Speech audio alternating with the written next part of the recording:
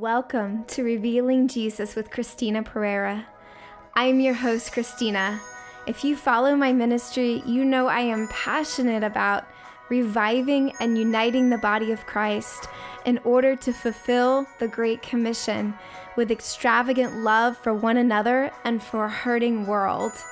I invite you today to join me for revelatory teaching, interviews with leaders in the body of Christ, and best of all, your testimonies of God's goodness in your lives. Thank you for joining the conversation to reveal more of Jesus to a hurting world today.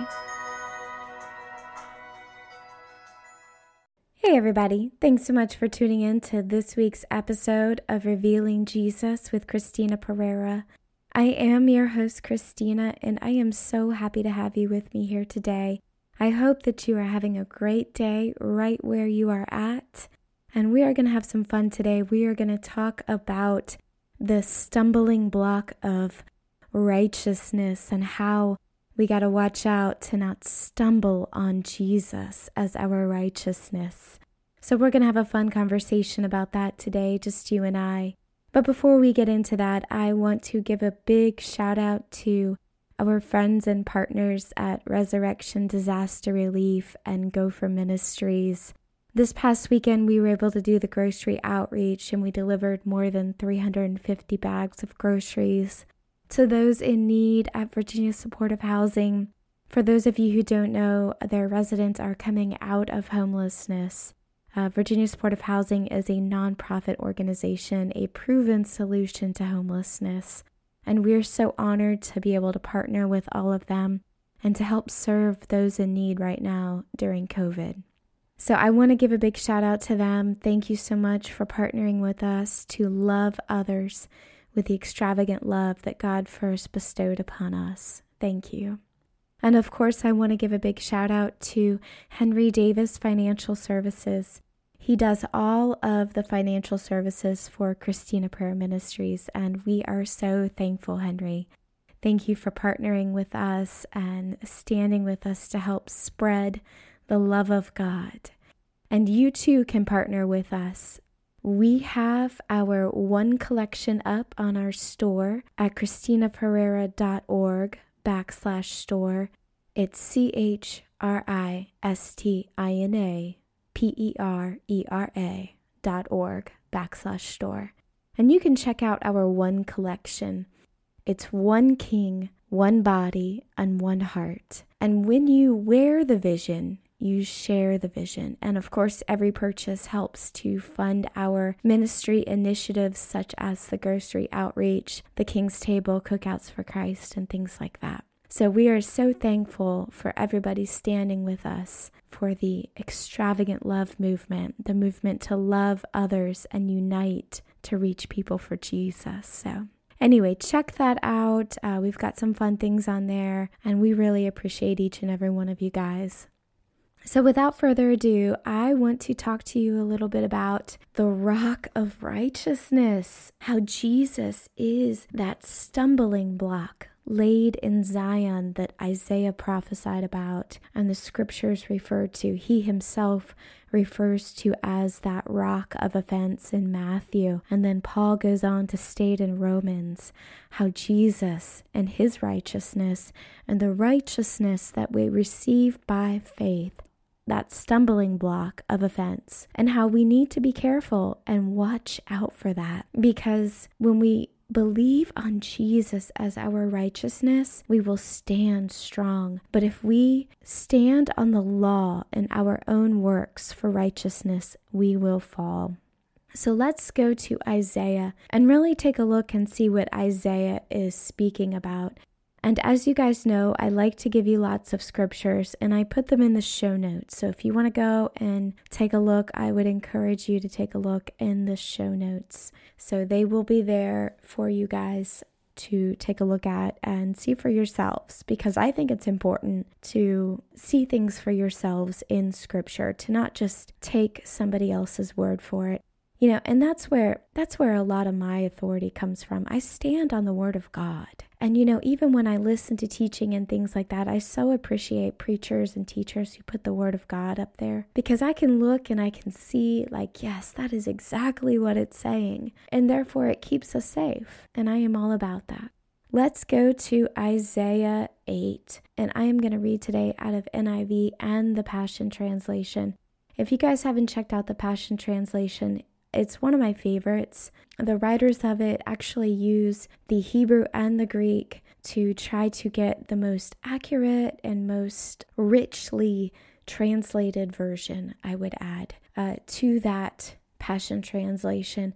And I like that because a lot of times when we translate things from Greek or even from Hebrew into English, we can lose some of the richness. The Amplified Version of the Bible is really good for that too, because some things can't be translated by one word. They need multiple words to be translated correctly. That being said, let's dive into Isaiah. I'm going to read to you Isaiah 8:11. The Lord spoke to me with his strong hand upon me, warning me not to follow the way of this people. He said, "Do not call conspiracy everything that these people call conspiracy. Do not fear what they fear, and do not dread it. The Lord Almighty is the one you are to regard as holy. He is the one you are to fear. He is the one you are to dread.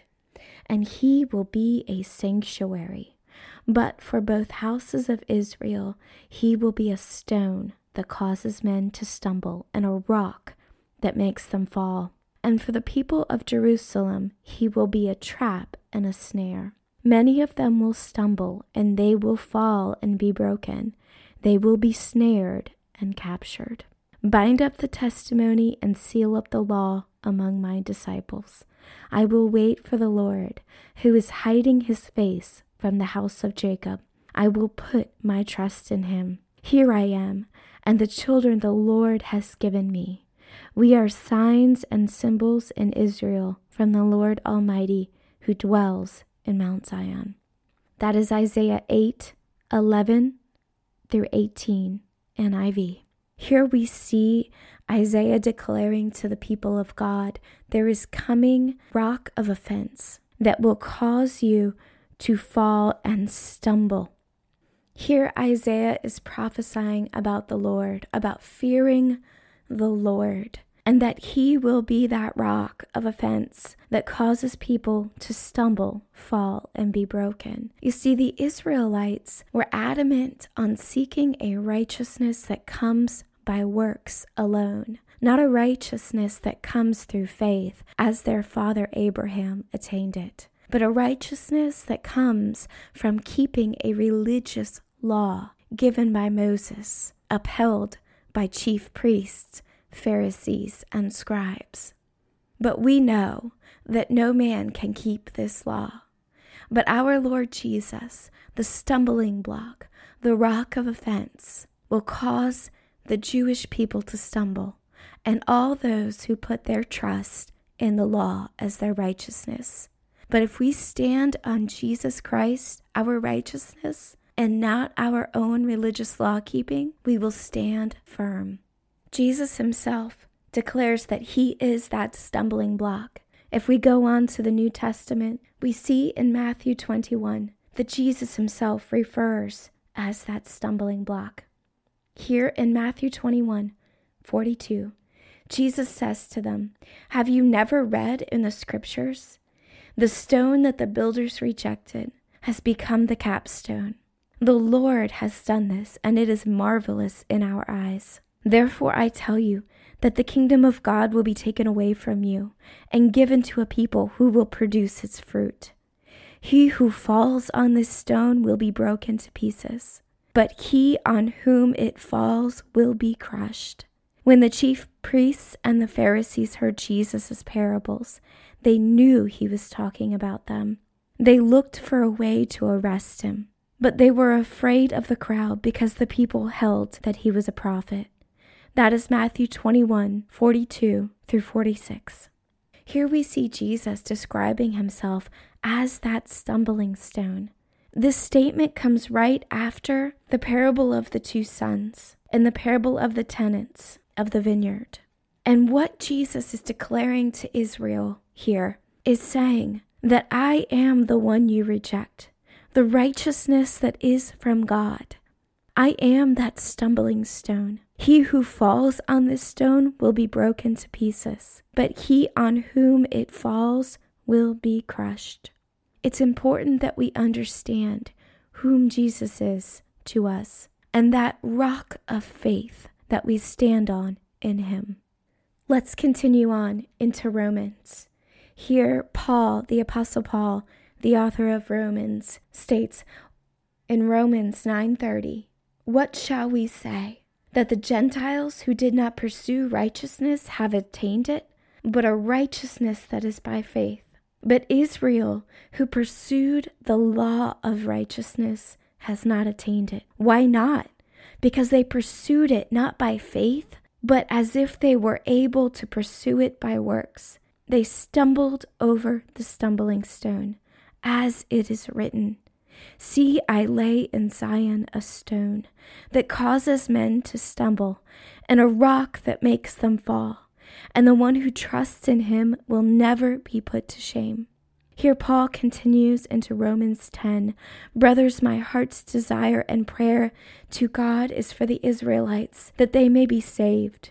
For I can testify about them that they are zealous for God, but their zeal is not based on knowledge, since they did not know about the righteousness that comes from God, and sought to establish their own. They did not submit to God's righteousness. Christ is the end of the law, so that there may be righteousness for everyone who believes." Moses describes it in this way: the righteousness that is by the law. The man who does these things will live by them.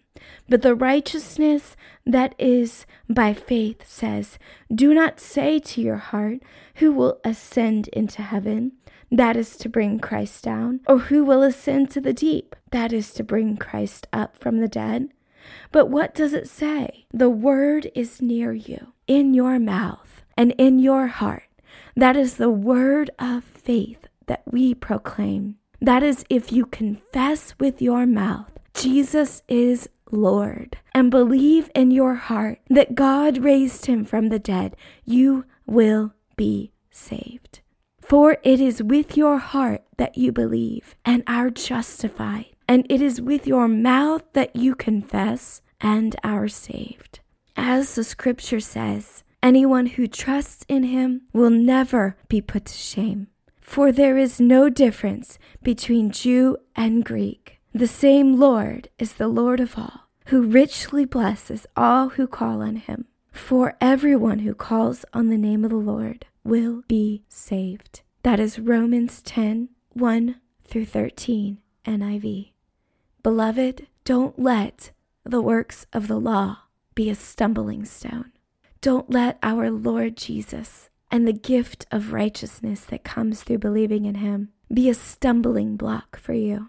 Do not seek after a righteousness that is your own, based on your works and your own religious law-keeping.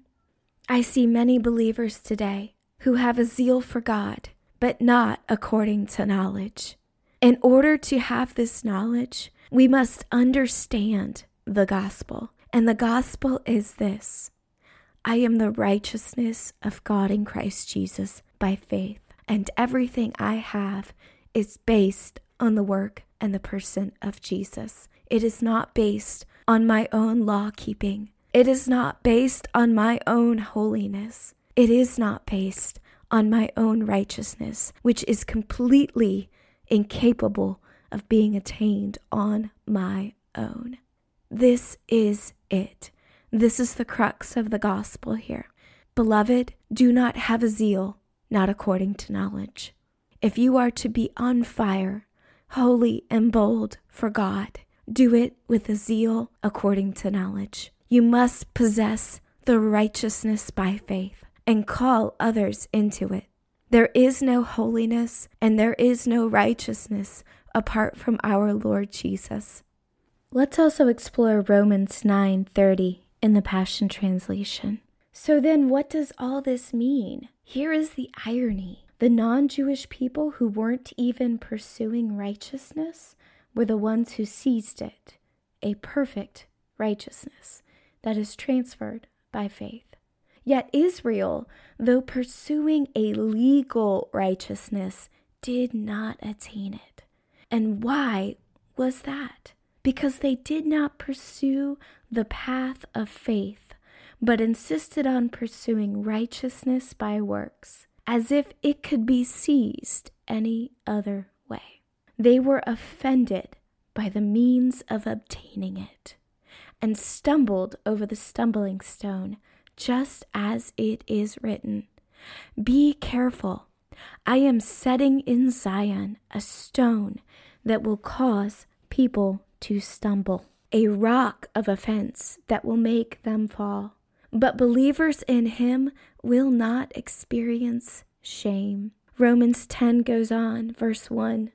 "My beloved brothers and sisters, the passionate desire of my heart and constant prayer to God is for my fellow Israelites to experience salvation. For I know that although they are deeply devoted to God, they are unenlightened.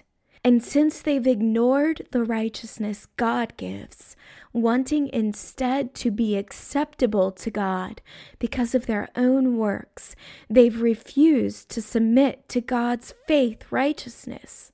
For Christ is the end of the law, and because of him, God has transferred his perfect righteousness to all who believe. Moses wrote long ago about the need to obey every part of the law in order to be declared right with God. He wrote, "The one who obeys these things must always live by them." But we receive the faith righteousness that speaks of an entirely different message. It says, "Don't think for a moment you need to climb into the heavens to find the Messiah and bring him down, or descend into the underworld to bring him up from the dead. But the faith righteousness we receive speaks to us in these words of Moses." He writes, "God's living message is very close to you, as close as your own heart beating in your chest, and as near as the tongue in your mouth." Paul writes, "And what is God's living message? It is the revelation of faith for salvation, which is the message that we preach. For if you believe with your heart that God raised Jesus from the dead, and publicly confess with your mouth that he is Lord, you will be saved. The heart that believes in him receives the gift of righteousness of God, and then the mouth gives thanks to salvation. For the scriptures encourage us with these words, 'Everyone who believes in him will never be disappointed.'"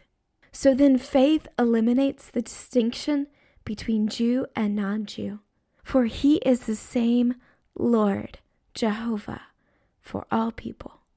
And he has enough treasures to lavishly, generously upon all those who call to him. And it is true. It is written, "Everyone who calls on the name of the Lord Yahweh will be rescued and experience new life." But how can people call on him for help if they have not yet believed? And how can they believe in one they have not yet heard of?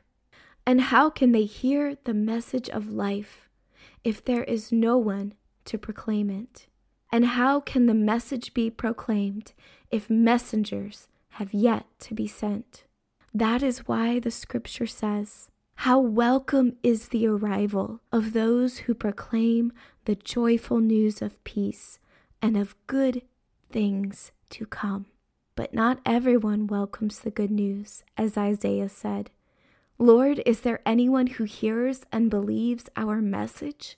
Faith, then, is birthed in a heart that responds to God's anointed utterance of the Anointed One. This is Romans 10:1-17, Passion Translation. I love the way the Passion Translation translates verse 15. It references what is written in the Old Testament. How welcome is the arrival of those proclaiming the joyful news of peace and of good things to come. You see, beloved, you can't have faith to believe that good things will come if you are not sure you are righteous by faith and not by works. You see, it's on that righteousness by faith that we believe good will come to us. Jesus, the righteousness of God, he attracts all of heaven's goodness. And when you put your faith and your trust in him, so will you, because heaven is now attracted to all that Jesus is within you.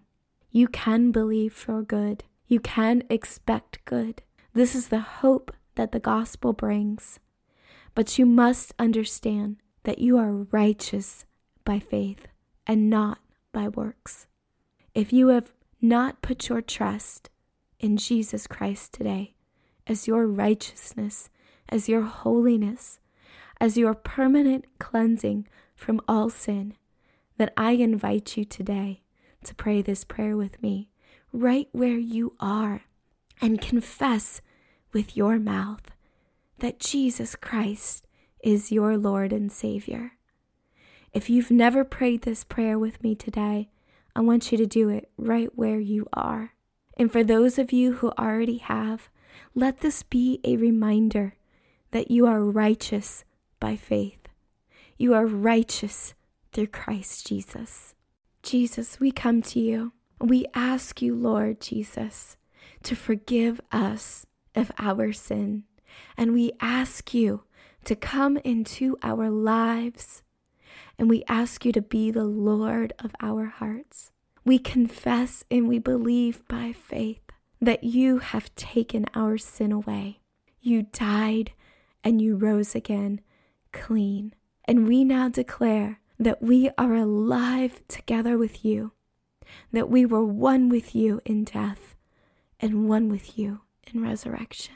Holy Spirit, we thank you for coming into us and reviving our inner man and making us alive together with you, God.